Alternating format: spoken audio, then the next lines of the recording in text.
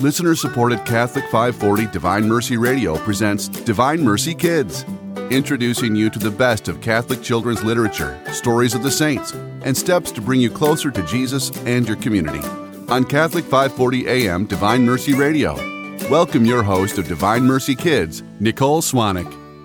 Hello and welcome to Divine Mercy Kids, a weekly program where we grow in faith and love through the inspirational stories of our Catholic Church and its saints.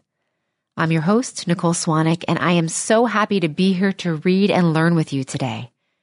Now, last week, we talked about living our baptismal promise and how each of us is anointed as priest, prophet, and king, and we specifically focused on our role as priest. We talked about how we, as anointed priests, bring God to people through our efforts, through our prayers, and through our sacrifices. Remember, we're not ordained as ministerial priests, but we do share as part of that common priesthood, and this is a very important role. Another thing to remember, all our power comes from God, from His gifts and His graces. Because of our baptism, we have His life flowing through us, and we are prophets. Now, as prophets, we speak the truth. And we live the gospel by our example before our families and our neighbors and our friends. And all throughout the Bible, we can read about the lives of the prophets. The prophets of the Old and New Testaments, they called people to different and new ways of life. They called people to live not just for themselves, but for God. And this is what we do as modern-day prophets as well. We speak God's truth, we share the gospel, and we live in a way that shows by example that we're Christians. As prophets, we are called to be beacons of light for the world. And if you're a beacon of light, then you're a person who shines light on those around you. And that light, it inspires people, it guides people, and it brings them hope. In today's story, we're going to meet two brothers who acted as Christian prophets, Cyril and Methodius. Cyril and Methodius were born in Greece in the 9th century. Let's listen to their story. Cyril and Methodius, evangelists to the Slavs.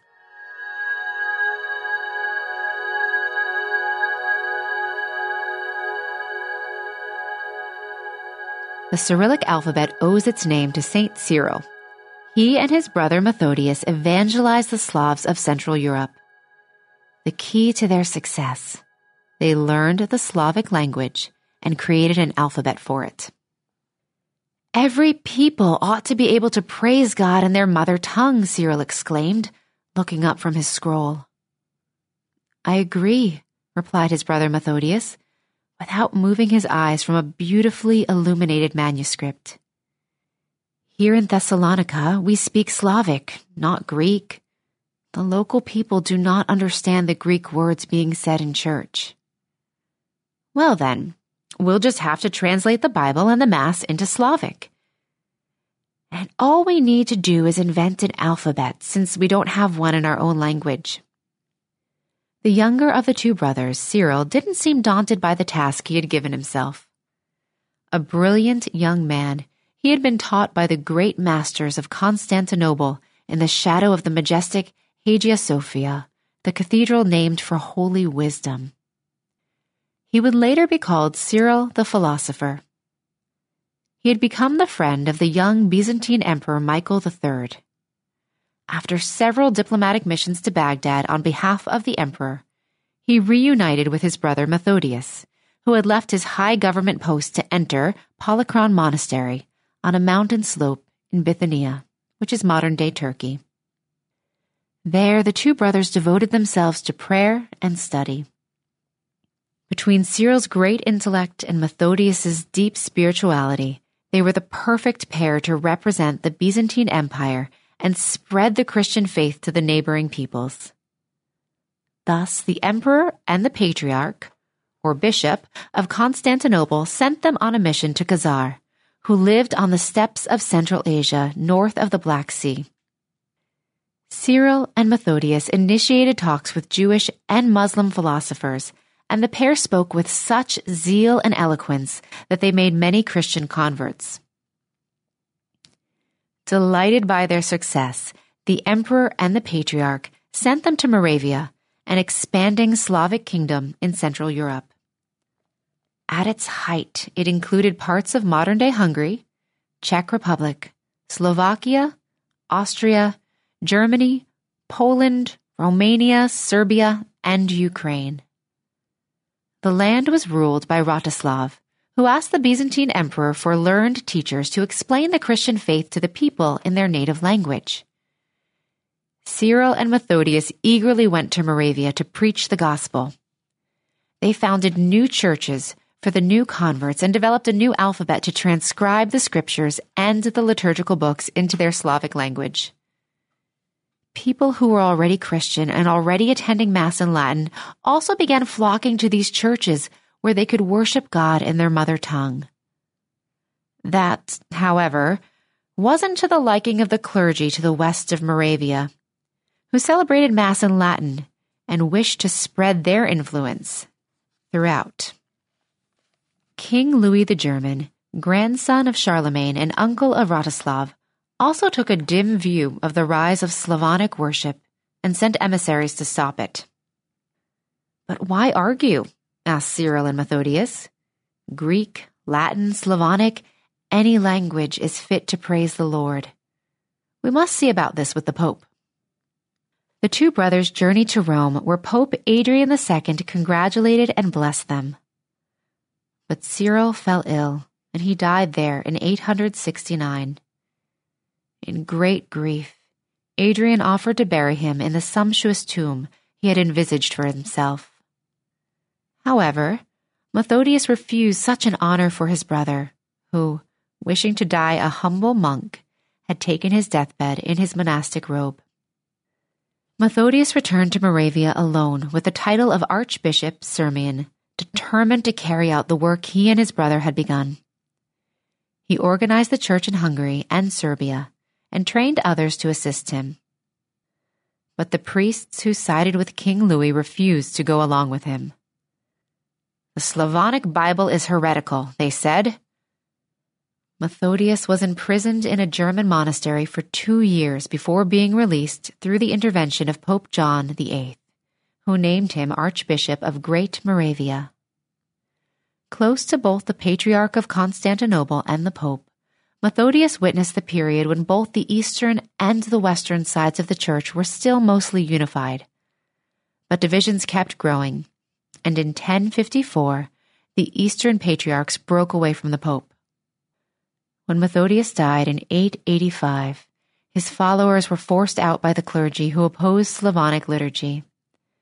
Thus it was through this persecution that Slavonic spread to the Bulgarian Empire and then throughout all of Russia, where it eventually became the official language of the Russian Orthodox Church.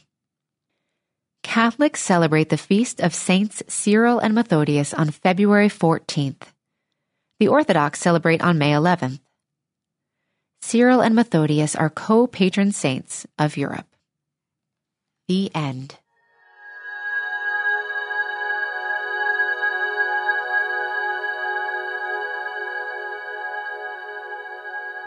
So Cyril and Methodius are so amazing.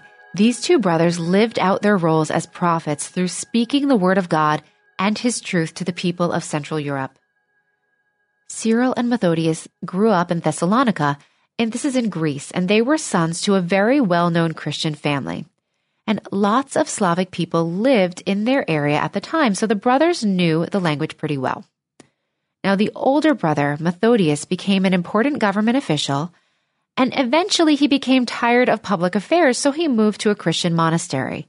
And his younger brother, Cyril, moved from their home to Constantinople, where he became a philosopher and then was ordained a priest. Now, eventually, these two brothers were sent to Central Europe as missionaries, like we heard about in our story. And when they got there, they realized that the common people didn't have access to the Bible or to liturgical books in their own language.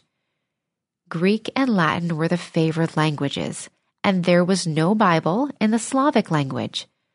And the brothers wanted to communicate with the people of Central Europe.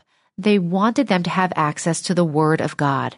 So Cyril made a written script of the Slavic language, and this is the first Slavic written language. The brothers understood that people needed to hear the Word of God in their own native tongue. They wanted people to understand the good news of Jesus Christ. Can you imagine reading the Bible and it only being available in Latin or Greek? Now, this would be okay if you fluently spoke one of those languages. But if you're like me and you only speak English, you wouldn't be able to understand the gospel. It would make it really hard to learn about your faith and about the Catholic religion. So Cyril and Methodius made the Word of God accessible. They used their gift of written and spoken language to break down barriers and to unite the Slavic people in Christ. So your Divine Mercy Kids Challenge this week is to use your words and your gift of language to be a prophet to those around you. You're going to speak the truth, God's truth, this week. And here's the truth that I challenge you to speak. Tell at least one person this week that they are a beloved son or daughter of God, and that God created them with a very special purpose.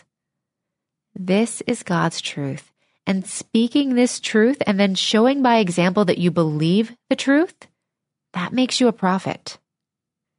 We would like to thank Magnificat and Ignatius Press for granting us permission to read Great Missionaries Throughout the Ages, written by Gail Tertres and illustrated by Arnaud Clermont.